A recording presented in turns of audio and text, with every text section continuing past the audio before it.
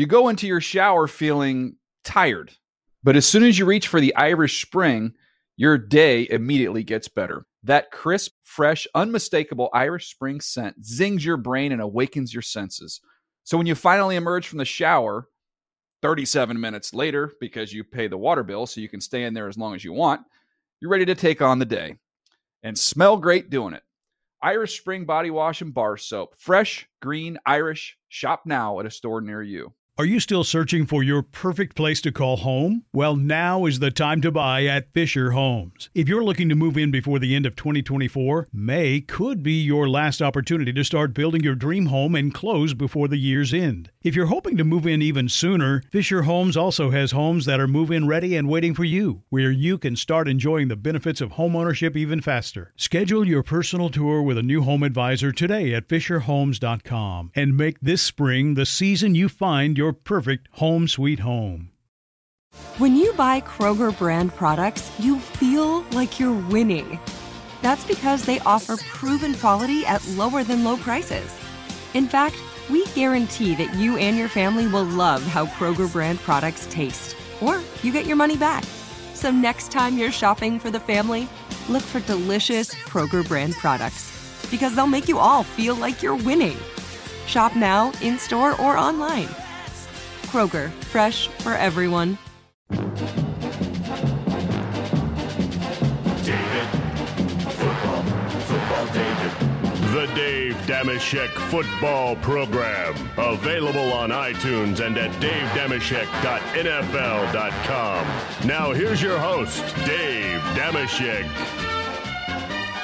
Hi and hello, football fans. It's your old pal Dave Dameshek. What's going down? I hope all's well wherever you are. Welcome to the Dave Dameshek Football Program. Available, as always, on iTunes, Stitcher, and NFL.com/Shek. S-H-E-K, Shek. Oh, it's here. It's just a matter of hours, really, until things kick off in the NFL. All sorts of news to get to.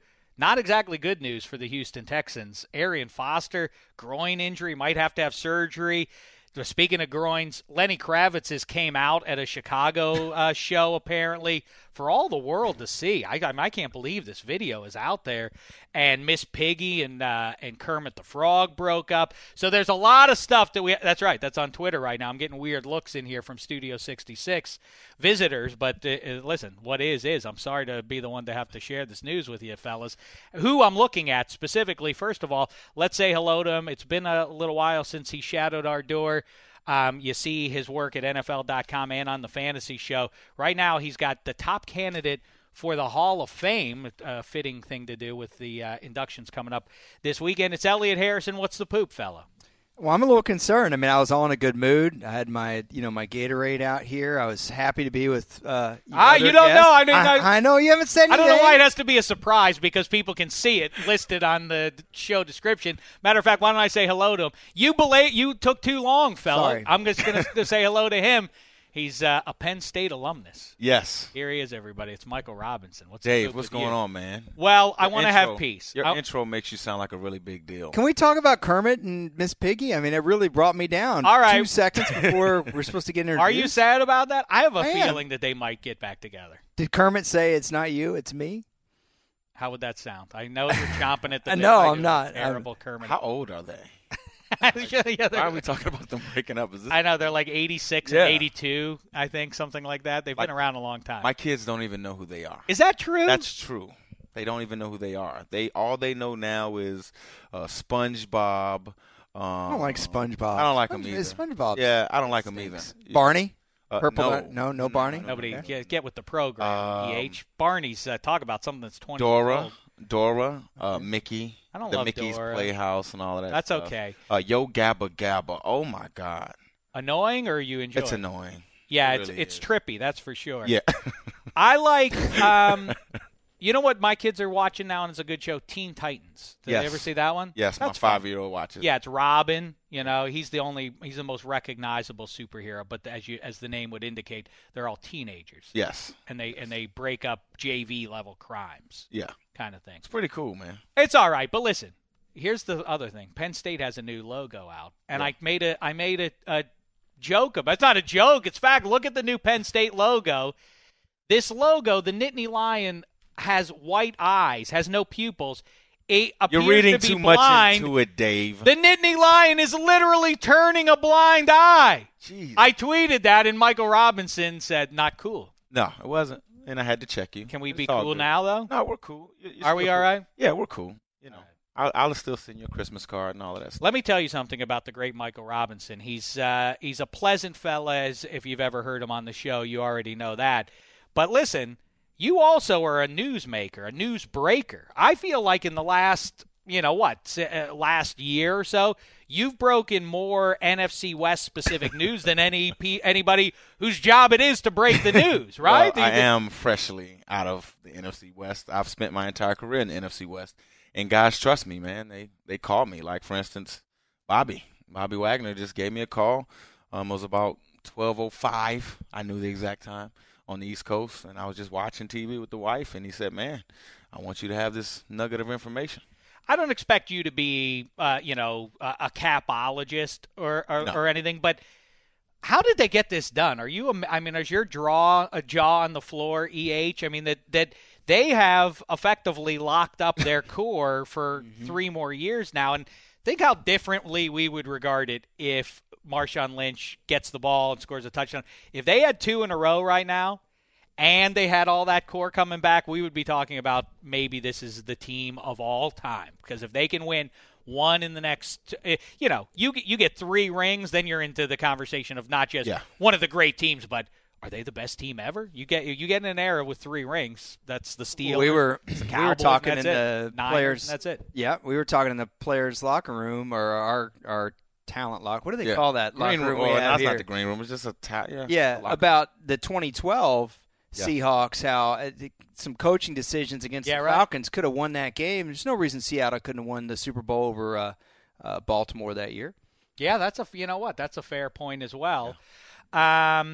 Do you think, just randomly, because we had this conversation and I like, recklessly speculating, because later on EH and I are going to break down the AFC South with our latest edition of the ifs. We take each team and say this team can win the division if, this team will have a disappointing season if, obviously, Arian Foster's injury is going to injure the Texans' chances of taking the division. Yeah. But we were talking about Andrew Luck and trying to gauge him and stack him up against Russell Wilson with the big dollars that Wilson got last week. If you put Andrew Luck on the Seahawks and Russell Wilson on the Colts, what happens? Tell me what their respective careers have looked like so far. It might have been flip-flopped. All right, well, that's not an ad. Do they win the Super Bowl? Do they have 2 Super Bowls, the Seahawks? Would the Colts have made the playoffs with Russell Wilson? I think so. I do. I think so. EH? I think that Andrew Luck would run a lot more if he was in Seattle because he's got the ability. He may look awkward doing it, but Andrew Luck's a really good athlete. I think Andrew Luck would be like the fantasy god because he'd not only have the passing numbers, but he'd run read option. You could do it with Andrew Luck, right? You could run it with Andrew Luck, but I mean he is a sharpshooter in the pocket though. I know the kid can ball. So who knows, man? I think the offense would look differently if he was in Seattle. I think maybe they would. Who knows what would have happened with Marshawn last year? Maybe they might not have paid him his money. Who knows? But that's that might be right. He may not be on the team right now. You know what I mean? And the team may look differently. So the one thing I can say, they are paying everybody, but they haven't paid a lineman. An offensive lineman. Right. To me, that's scary. To me, the MVP of that team is Tom Cable. What he's done with the talent that he's had available to him, and to have the 1 or 2 rushing offense in the league the past 2-3 years is simply amazing. I think he's going to be a great head coach one day. Hopefully he gets his chance here pretty soon. That's an interesting thought. And do you think by the way, back to the question that I posed, I talk about 2012, or 2013, I should say.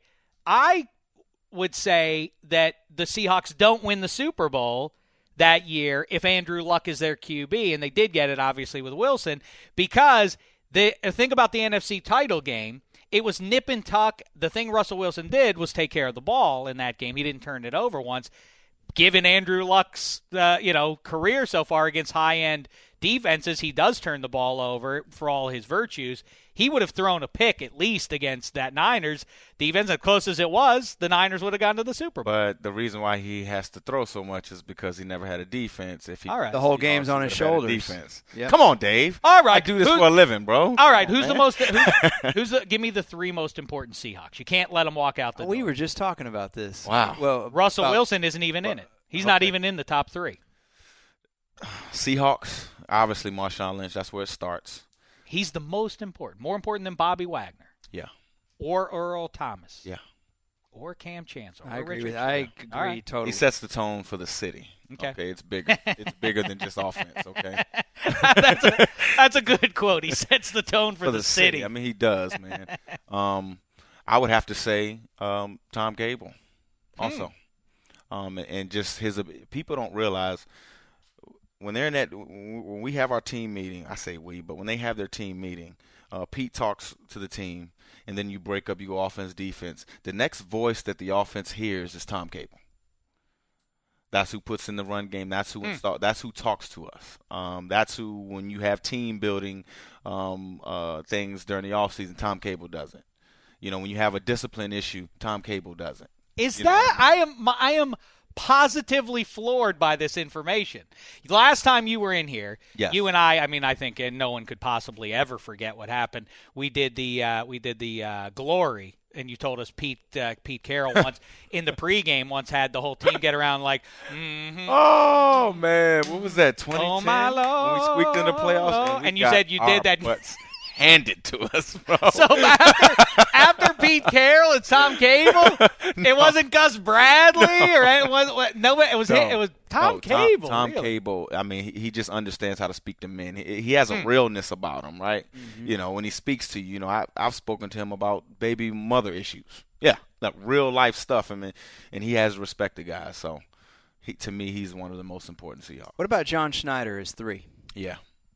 Well, I will put John Schneider, Pete Carroll together because I don't know this for a fact, but it's hard for me to imagine a decision happening without Pete Carroll okaying it. Mm-hmm. I didn't mean for this to turn into a Seahawks showcase, but then again, they are the team of the last couple of years, I would say. So just a couple more questions now that we got you here, Mike Robb.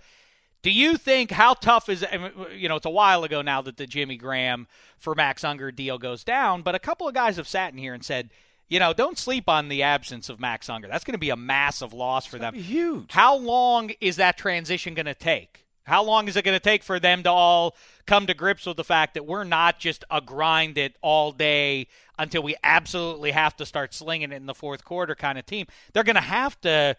For all the news that Jimmy Graham's planning on blocking 75% of the time, they're going to be slinging it a lot more, right? I don't know, man. I can't say that. I really can't say that. I mean, earlier last season when, through the first 6 games, you kind of really didn't know the identity of that offense. I think they tried it. I think they tried to throw it around a little bit more. And what happened was, after that Kansas City game, it seemed like they got together. Pete challenged some guys, and they said, look, man, we're going to do what we do. You know what I mean? So I don't think they're going to go away from the run game. I think Jimmy's going to help the run game. Just his presence is going to help the run game. But he's going to have to develop into a blocker. I mean, the past tight ends that they had, Zach Miller, Luke's a decent blocker, but Zach Miller dominated the edges of a defense.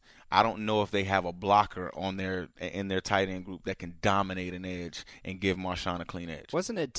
We were just talking about that Falcons playoff game. Wasn't it Zach Miller that had a big day that game, over 100 yards out of nowhere? But that's because he blocks. So he's on the field for more snaps, right? Lose him, you know what? Honestly, Michael, I was not a big fan of the Jimmy Graham trade. I don't see the upside. I don't see how can Seattle be any better than they've been. I mean, last year they lost because of essentially one play, or you can make the case.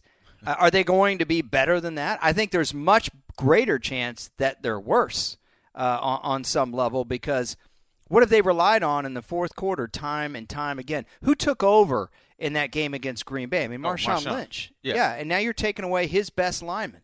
You're taking away Tom Cable's best instrument of his message. The communicator across the entire front of the offensive line. I think Jimmy Graham was brought in so that the red zone offense would be better. I mean, this was a team that was in the bottom third of the league in red zone offense.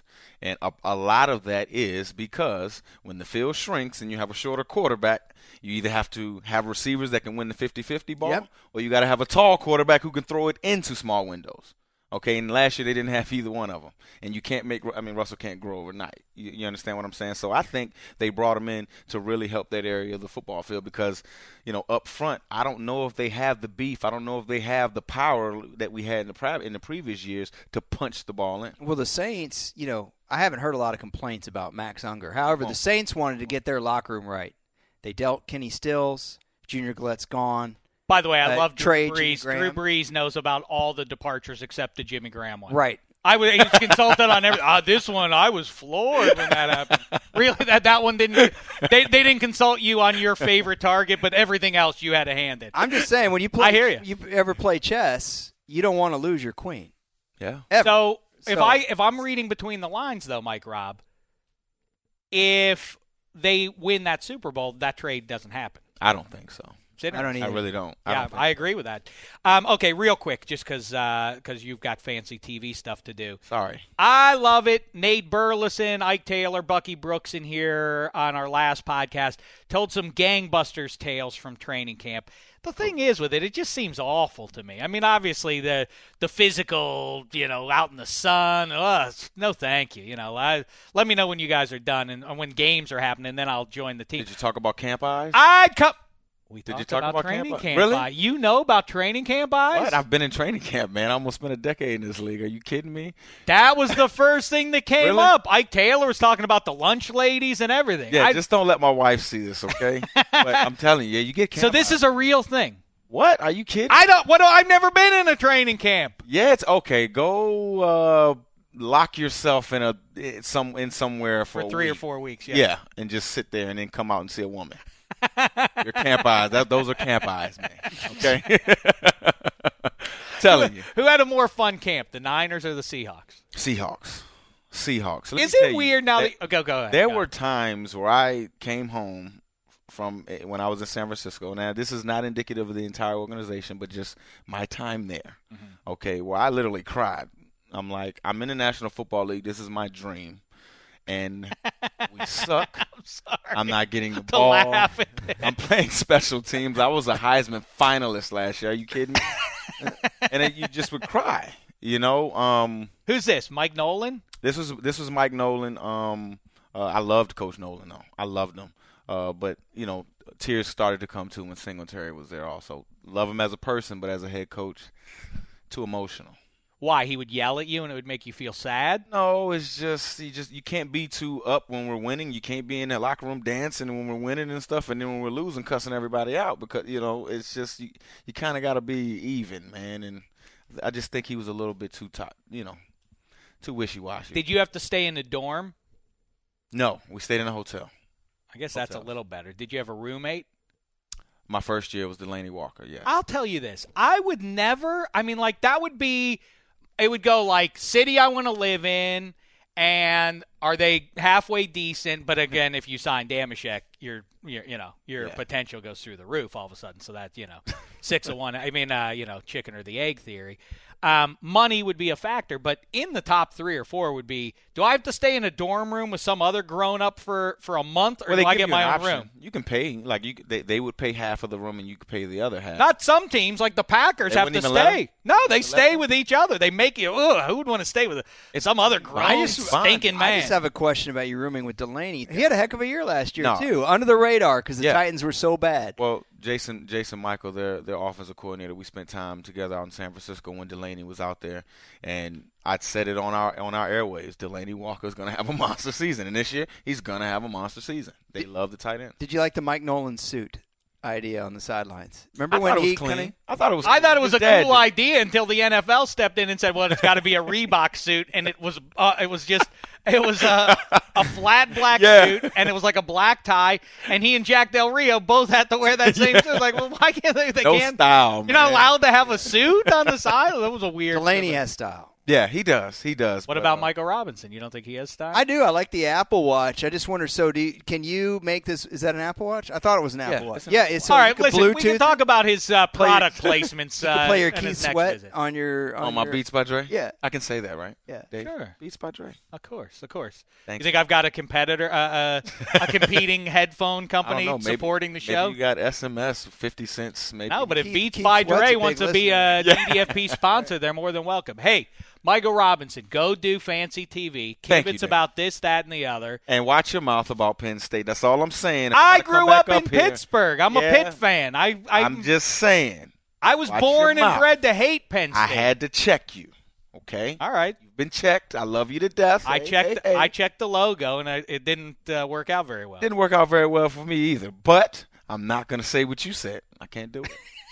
It was a funny joke, though. It was. You tell your fellow alumni from there to get off my. I didn't do anything Penn wrong State except alums, make a crack. Penn State That's it. alums, get them.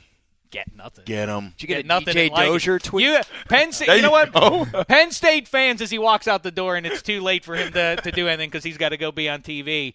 Penn State fans they consider themselves to be a major college football program. Major program, dominant team in the East. They're a lot like Alabama or USC, except without all the national championships.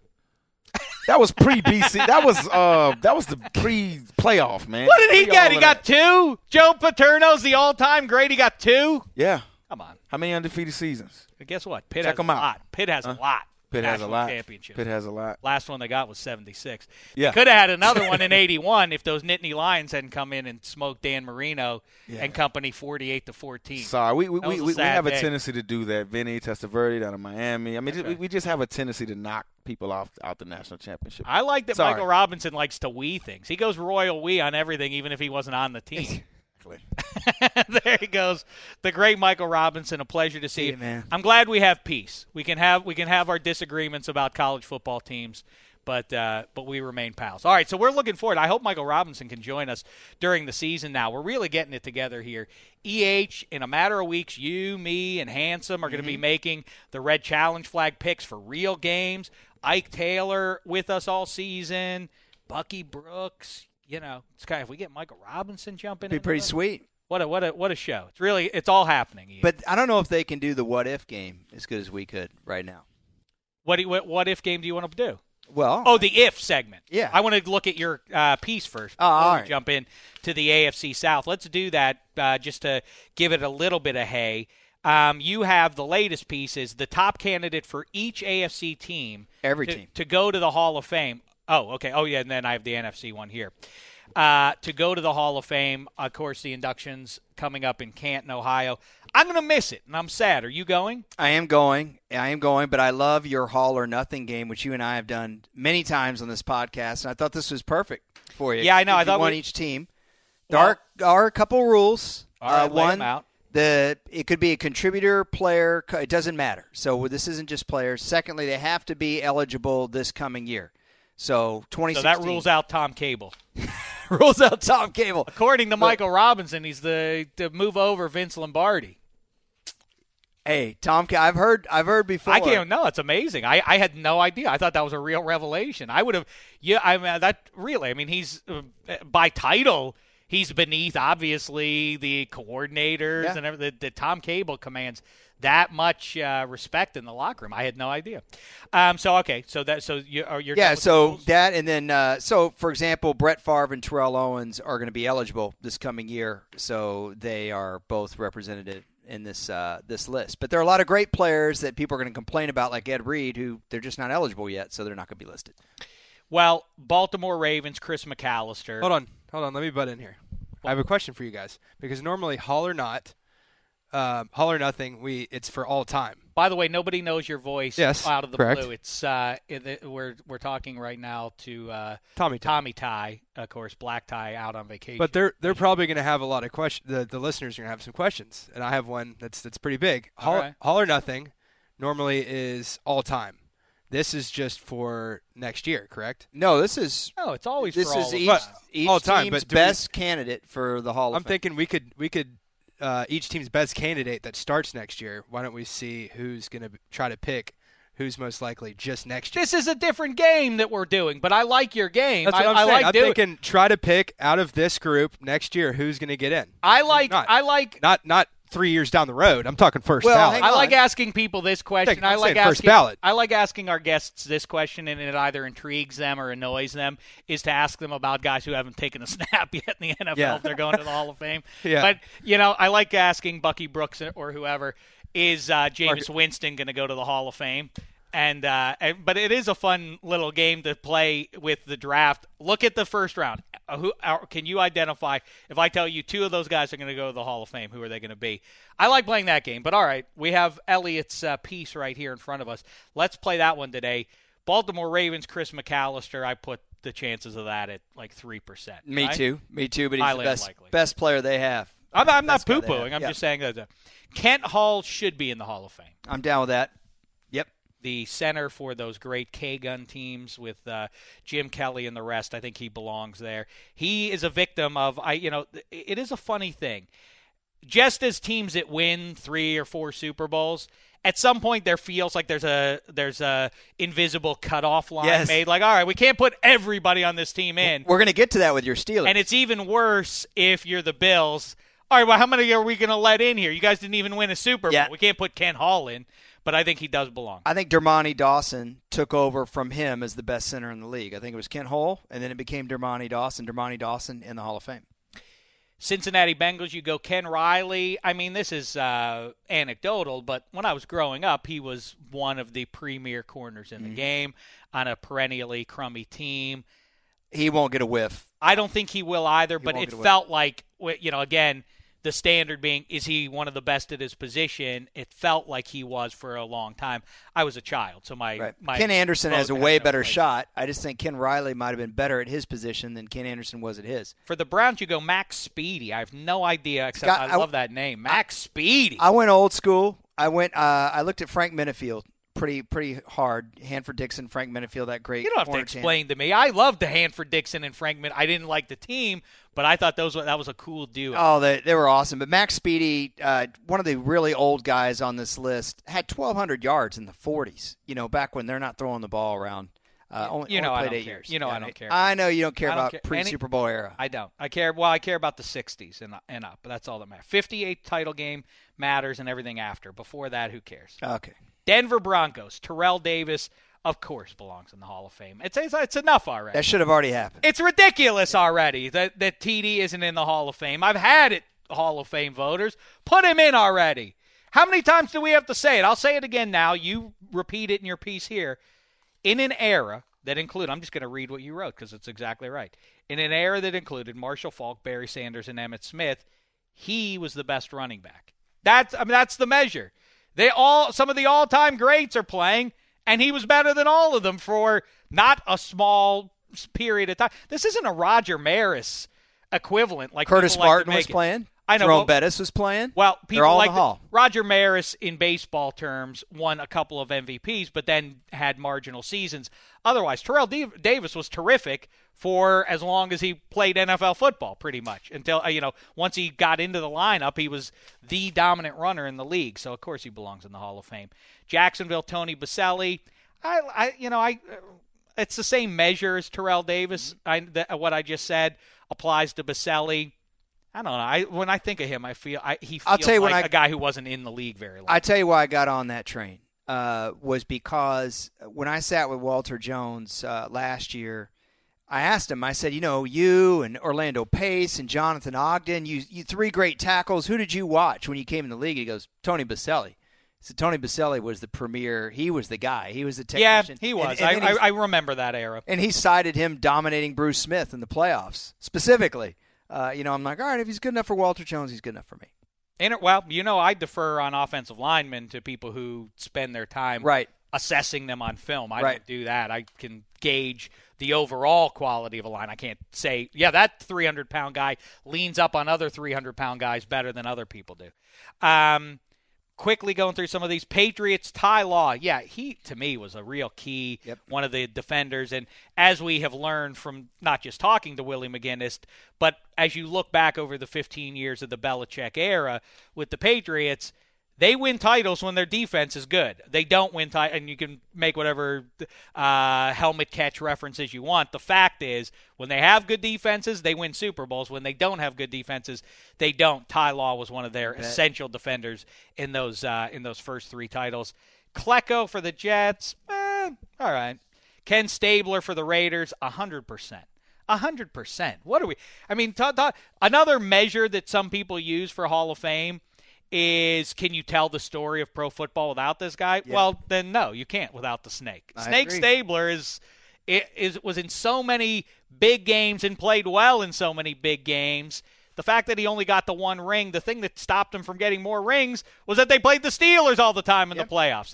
Listen, it's the same thing for the Cowboys. Cowboys of the 70s would be the greatest team of all time if it were not for that team that wore black and gold from the banks of the 3 rivers. However, I should remind you before you jump in here, Elliot, that the Cowboys had a chance to be the best team of all time, except that the Steelers did, in fact, beat them twice, and that keeps them from being the best. It makes the Steelers the best. Now, continue with your thoughts. I was just going to say, after your team was very good, though. I don't want you to get upset. No, I mean, after your unbiased thoughts on that. That's not biased. That's a fact. What do you want me to tell you, that they're not the best? I just said unbiased. 4 titles in 6 years against the all-time against some of the very best teams to ever play pro football makes them the best of all time. I like good filibuster. So the Dolphins, the Cowboys, the Raiders, the Vikings, these are among the 10 best NFL teams of the Super Bowl era, and the Steelers vanquished them all. When's the last time I mentioned water conservation on this podcast? So Stabler, no one wants to hear about first 5 years as a Raiders starter took him to the AFC title game. I think he's terrific. That's pretty doggone good. But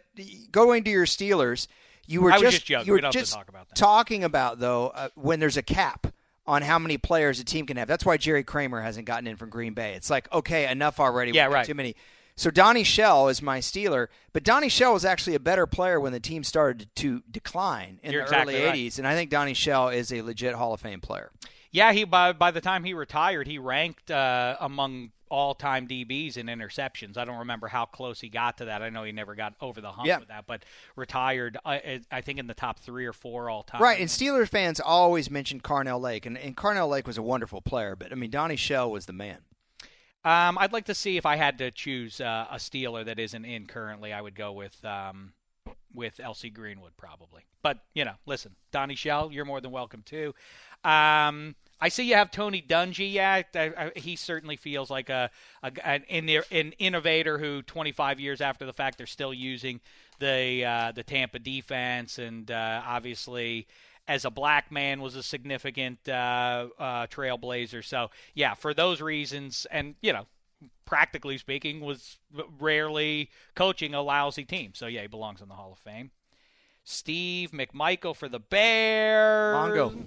Mongo, like I don't know about that. The thing, in fact, I don't know if Steve McMichael of the 85 Bears and those 80s teams, when you look back now, Dan Hampton maybe shouldn't be in the Hall of Fame. Right, I would agree with that. So I'm just taking each team's best candidate. Doesn't mean I think they'll make it. But here's the interesting numbers on Steve McMichael.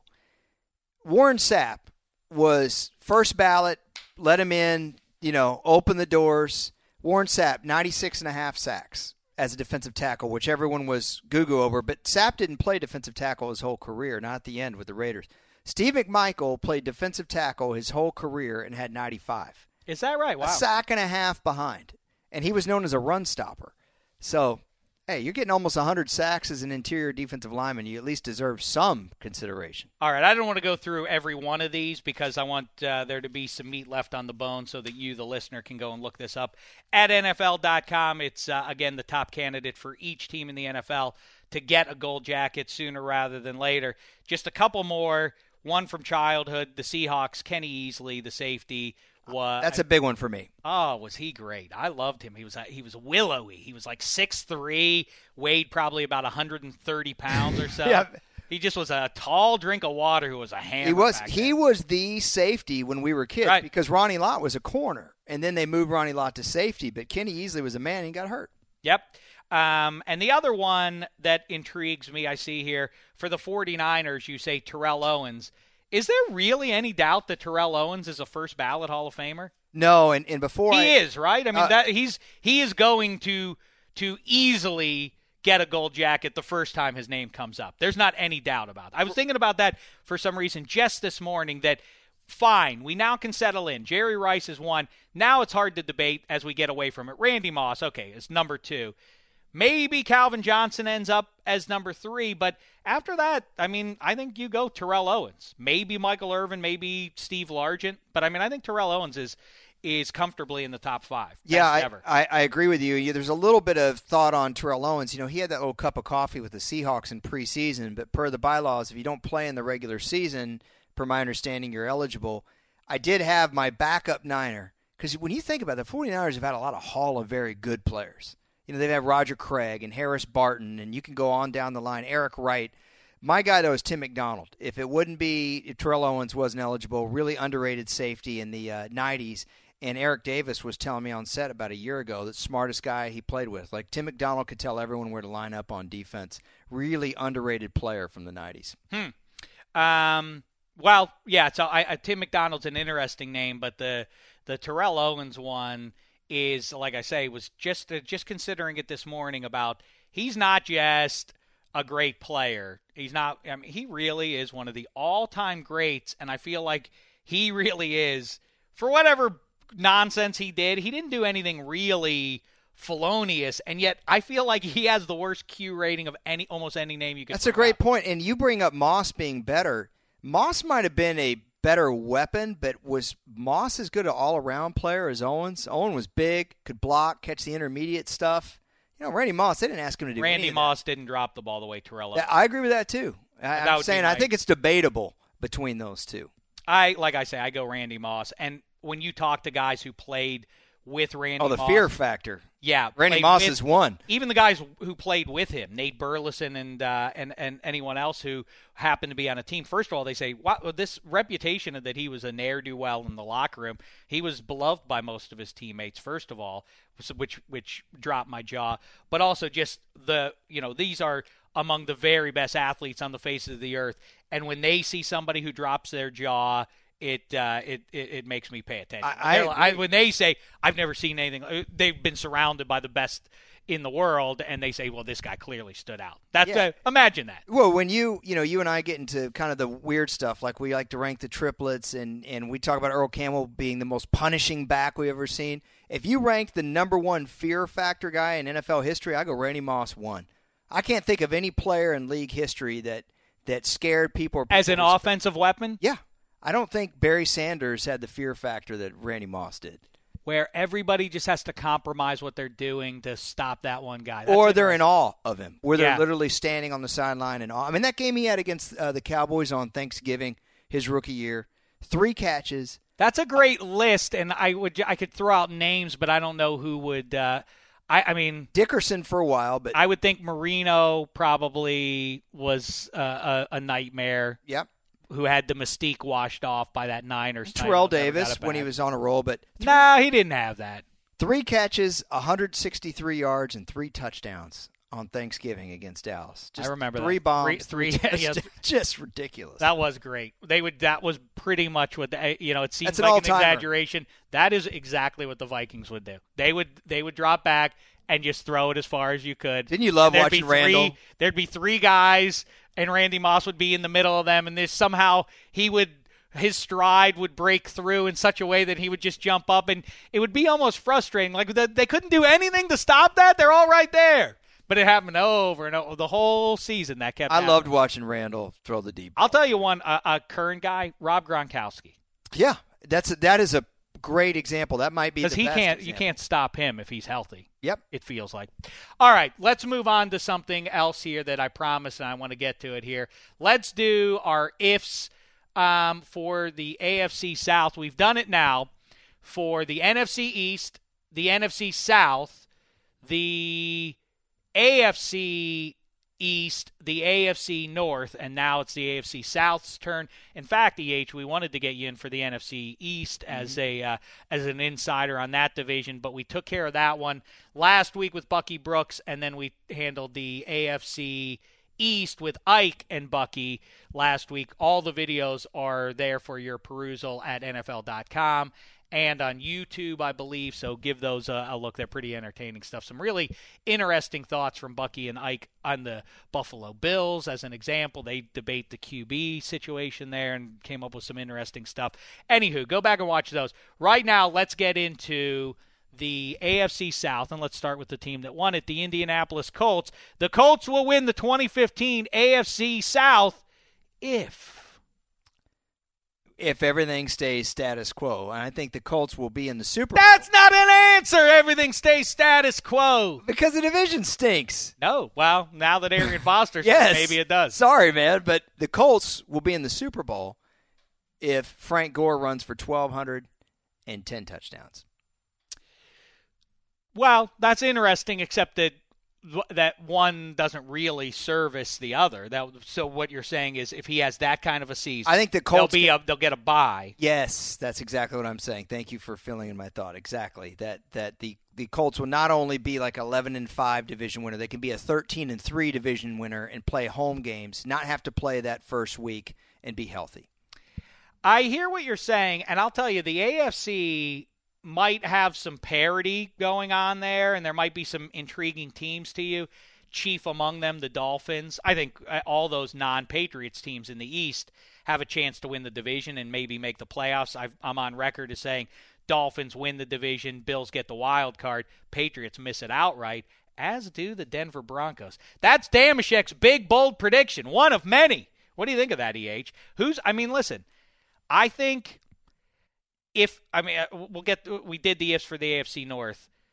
Who wins out of that 3-horse race? It ain't going to be the Browns, but one of those other 3 teams will get one of the spots there. But it's hard to imagine any of those teams being 13-3 and having the top seed. Right. Really, who's going to have it if not the Colts? And I've been saying the Texans are going to beat them, but if Arian Foster's out, boy, there's really not a ton of competition there for them. In the West, I really like the Chiefs. I think they're going to knock off the Broncos. So do I. I think the Chargers ain't jive, and I don't think the Raiders are a walkover. I agree. So who's the dominant team? The only team that seems to potentially cut that figure are the Colts. Yeah, and I think a big part of it is because they're playing 6 games against teams that are weaker right now. And yes, I am taking the news that we got about Arian Foster pretty seriously, because you and I have pointed out plenty of times before, when he's hurt, they're not as good. Whereas J.J. Watt, when he was healthy, they went 2-14, and J.J. Watt had an amazing season a couple of years ago. Leaving out injury to Andrew Luck, any quarterback gets injured, it's going to drop a team. But the Indianapolis Colts will have a disappointing 2015. They will not win the division if their free agent signings in the front 7 suck. If they really are terrible. They signed some mid-tier guys. They didn't remember they drafted Dorsett. They just did not hit that position group hard the way they needed to. They don't have any. What premier players do the Colts have in their front 7 right now? Mm-hmm. I know Robert Mathis is coming back, but when you really look at it, played in a year. Yeah, they got Trent Cole. Right. I like Trent Cole, but Trent Cole's been in the league for a long time. If those guys just stink up the joint, then I think the Colts fall back to earth and go 9-7 or 10-6. And now, it's suddenly, I hadn't really considered it until the Arian Foster news. Wow, they are an Arian Foster injury away from being the prohibitive favorite, not just in the division, but to be the number 1 seed in the AFC. And so that may have arrived. Let's now go to those Houston Texans, and we'll kibitz about what they should do, who they should look at running back. But the Houston Texans will win the AFC South if Foster isn't gone that long and they trade or Alfred Blue develops. So either trade for a guy like, just throwing a name out there, Bobby Rainey, just somebody that can carry some of the load. Tampa Bay's got extra running backs right now. One of those teams, and Alfred Blue ends up to being a player, I think Houston can still win the AFC South. Well, my if for them, and the Colts are pretty easy. I think you're right if Arian Foster ain't right. I hate to be seduced by the big story of a year ago, but just really imagine if J.J. Watt is the best defensive player in the NFL. What if Jadeveon Clowney is anything close to being worth the first overall pick that he was? I mean, and they're not. I mean, Merciless is fine and he's got his flaws, but he can get to the QB some. They're good at all three levels. I like the players that they have at each of the three levels on defense. That could be a terrifying defense even if Clowney doesn't do what he was supposed to do. But just imagine if he does. That defense could be absolutely dominant. And then they now have some big pass catchers, and I keep saying it, if they put Ryan Mallett in there, they're a dangerous team if he is anything close to what his potential is. So, and I like also, they quietly had a nice year under Bill O'Brien and O'Brien's first go-around. 9-7. I think in year 2, I think that, he's a smart guy. He could be one of the first pieces of fruit to come off the Belichick coaching tree that isn't completely sour and rotten from day one. All right. The Houston Texans will have a disappointing season if. Well, I mentioned like a Bobby Rainey, and people are probably going, Bobby Rainey? I don't think you go out and get a guy like Chris Johnson. I think you just get a back that can get some carries for you. Why not Pierre Thomas? Why don't we hear his Pierre name? Thomas, fine. I'm just thinking of teams that have extra backs, not just guys that are on the street. I think the Texans fall back down in the standings, maybe to 7-9 or 6-10. If DeAndre Hopkins was I don't want to say a flash in the pan, but last year was an aberration because they need him more than ever now. With Foster hurt, their quarterback situation, he had a great year last year. But what if that wasn't one of those anomaly seasons? I don't think it is because he was really good early in his rookie season before he got hurt. He, from day one, was productive. So I don't think that'll be the case. Now let's go to by the way, though, with the running back, Pierre Thomas is there. I hear you on Chris Johnson. I wouldn't do that, but Steven Jackson I would take a look at. Would you look at Ray Rice? No. Not because of football reasons. Yes, because of football reasons. I mean, I'm either looking at teams that have an extra body in camp, and I went to Bobby Rainey just because the Bucs have already said that Doug Martin's the probable starter. They have Sims. Look, if Gurley was a little bit healthier, maybe you call the Rams and you try to make a deal for Trey Mason. I'm not saying they do it, but that's where I'm looking. But of the guys on the street, I mean, Pierre Thomas has had a great career. He is a little up there in age, though. I don't get it. Pierre can catch Thomas, the ball. I like him very much and always have. Next, let's do the Jacksonville Jaguars. Intriguing team. This is one of those teams. This is a great example of the NFL's parity, which I don't celebrate. I don't celebrate parity the way some people do. I don't like it. I like top-heavy leagues. I think that's when sports are the most fun, when you have dynasties. Either way, there are very few teams that you can completely write off as having no Super Bowl shot, and the Jags are evidence of that. I'm not putting them in a team that has no chance. I kind of like them. I think that they could be good this year. I don't know. They're not going to go 13-3, but they could be, year 3 with Gus Bradley. They've done some great personnel exchanges, even though Justin Blackmon's likely done now. I like the pieces they have. How say you? I think Jacksonville Jaguars win the division if. Yes. I wanted to give it to you the right way. If, and I'm going to do it a different way than just saying Blake Bortles, but if Bortles and those receivers all develop and grow together, because they have an interesting situation. All the receivers are young.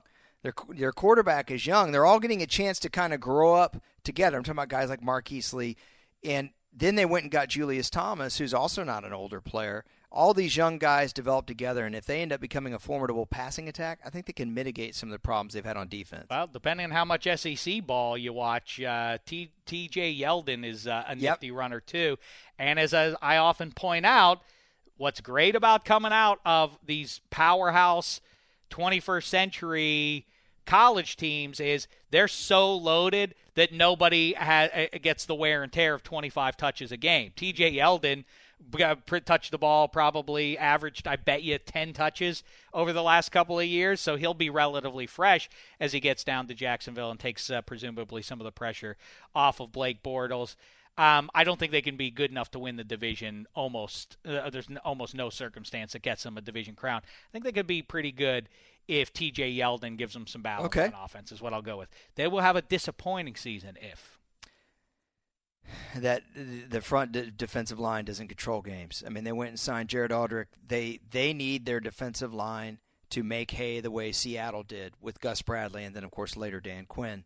If they can't impact teams at the line of scrimmage defensively, I don't think they have the right players on the back end necessarily, and they've got a young offense, you know? This isn't like the Giants, what Jerry Reese came out the other day and said the Giants, we need to score 28 a game, right?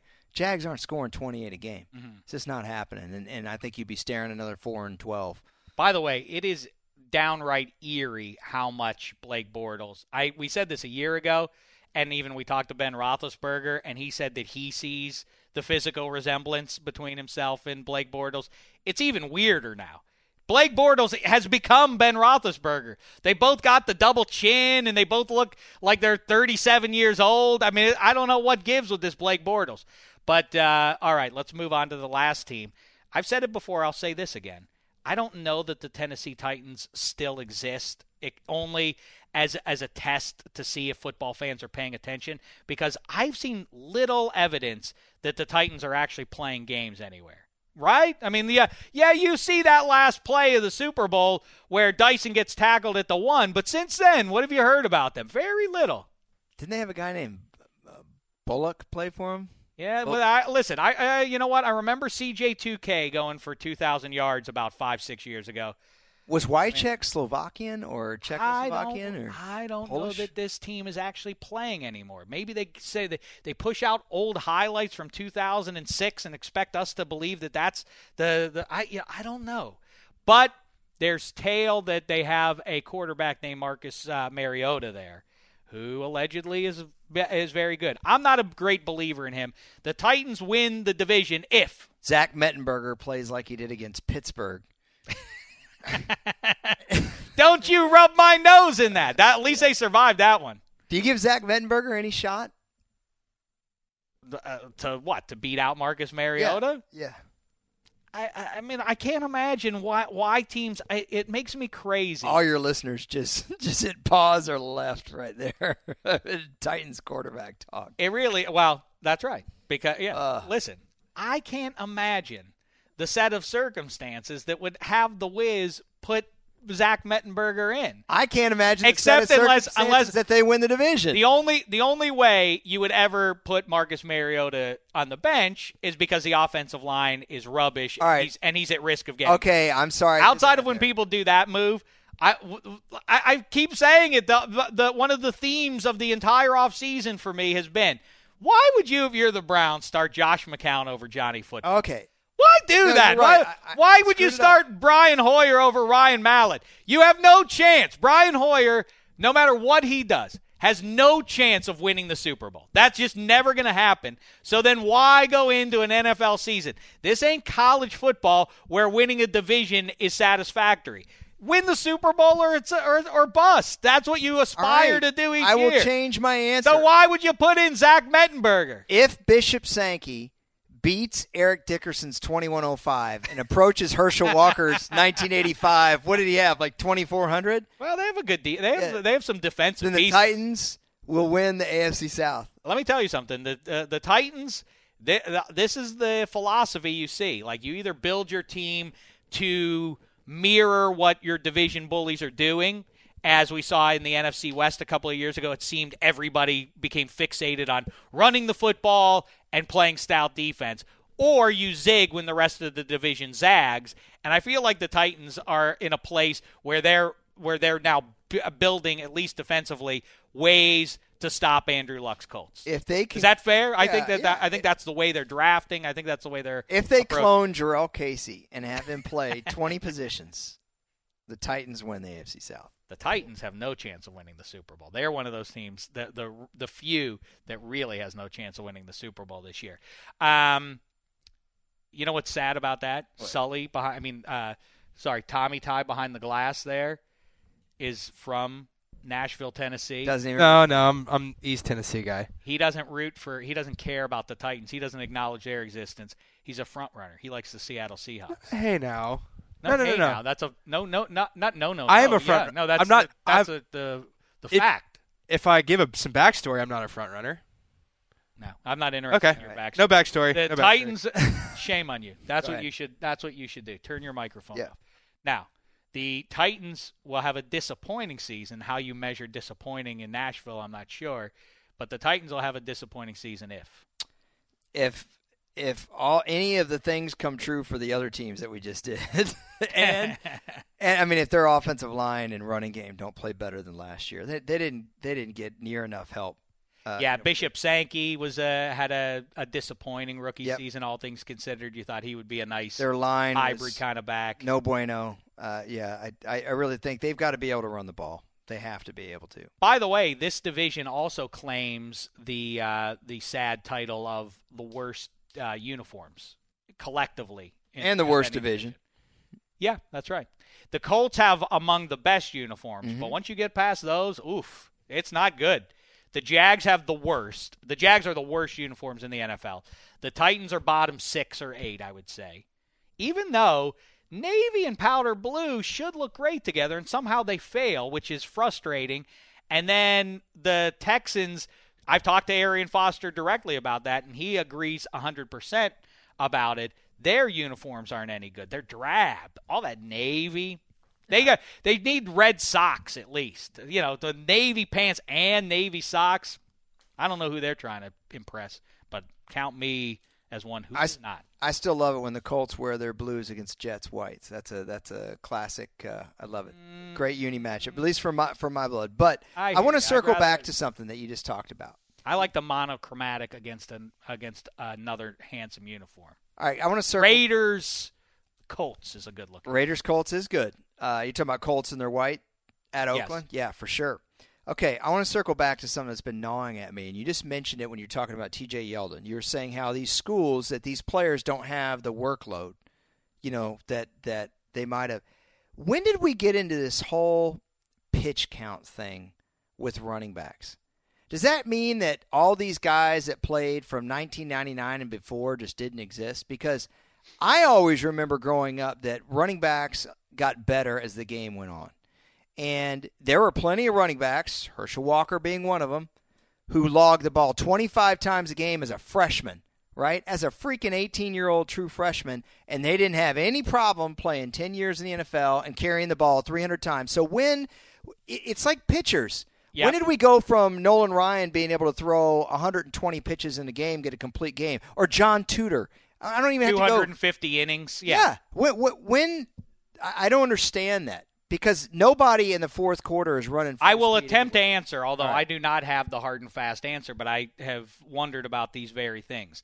The answer I've been given about the pitchers is that they're throwing, that they're putting more pressure on their arm with the types of pitches. At the time, they were only throwing 3 pitches, 40 or 50 years ago. Now with all the cutters and the split finger stuff and everything else, they're putting more pressure on their arms, so they wear out more quickly.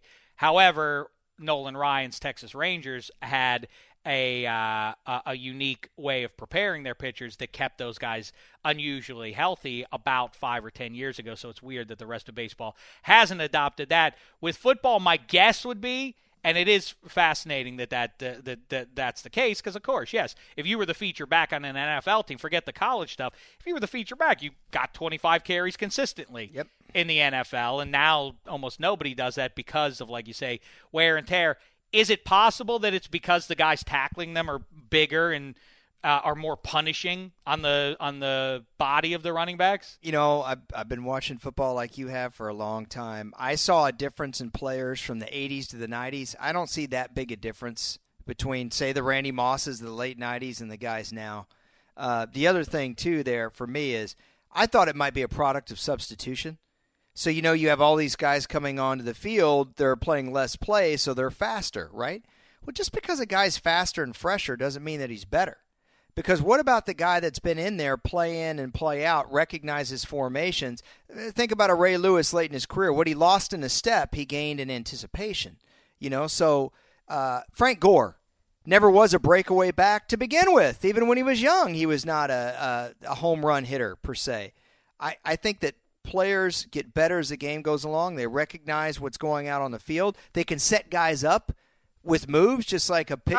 I get what you're saying, and I agree with you. I think the feel unreal for to me. being in the game, it's the same thing as being a cold batter. Hey, pinch hitter, go in there in the eighth inning and get a big-time hit for it. What? I've been sitting here chewing gum and telling stories about True Detective Season 2 with the relief pitchers, and now you want me to go get a hit? I just don't understand. I think if you're going to play by committee and you're going to bring in a running back, then I'd rather see that running back be on the field for the whole drive. You know, the Jets did that with Tebow. They'd bring him in for 1 or 2 plays, and if he wasn't effective, you got to play him for multiple plays. You know, not just bring him on the field for one play. I hate the idea of bringing in a running back for one play, and then, you know, he's cold, and then he runs off the field. You know, I just don't understand. They don't, if there's a technical foul in basketball, you don't say, hey, grab our cold guy off the bench and have him shoot free throws because he's 90% from the line. You don't do that for exactly that reason. Anywho, EH, terrific stuff. A pleasure to see you. NFL.com, go dig up all his work, including, like we've talked about here, the top candidate for each team to get a gold jacket. That's good stuff. Have a good time in Canton, Ohio. I'm sad I won't be making the journey out there this year. All right. Now, if you'd like, Sully, you can play the Yub Nub song, All Is Right in the World. Michael Robinson and I made our piece over the latest Penn State Pitt skirmish. Thanks to Elliot Harrison. We'll be back with more Huey and Applesauce later on. In the meantime, thanks so much, football fans. It's been a thin slice of heaven. You go into your shower feeling tired, but as soon as you reach for the Irish Spring, your day immediately gets better. That crisp, fresh, unmistakable Irish Spring scent zings your brain and awakens your senses. So when you finally emerge from the shower 37 minutes later, because you pay the water bill so you can stay in there as long as you want, you're ready to take on the day and smell great doing it. Irish Spring Body Wash and Bar Soap. Fresh, green, Irish. Shop now at a store near you. Are you still searching for your perfect place to call home? Well, now is the time to buy at Fisher Homes. If you're looking to move in before the end of 2024, May could be your last opportunity to start building your dream home and close before the year's end. If you're hoping to move in even sooner, Fisher Homes also has homes that are move-in ready and waiting for you, where you can start enjoying the benefits of homeownership even faster. Schedule your personal tour with a new home advisor today at FisherHomes.com and make this spring the season you find your perfect home sweet home. Open a limited-time 11-month certificate at Kemba Financial Credit Union. At 5.25% APY, it's more than triple the national average, plus it's a safe and secure way to grow your money. Visit your local branch or kemba.org/CD for details. Offer expires May 31st, 2024. APY equals annual percentage yield. Restrictions apply. $500 minimum and $250,000 maximum deposit. Advantage status required. Comparison based on bank rate average. Federally insured by NCUA.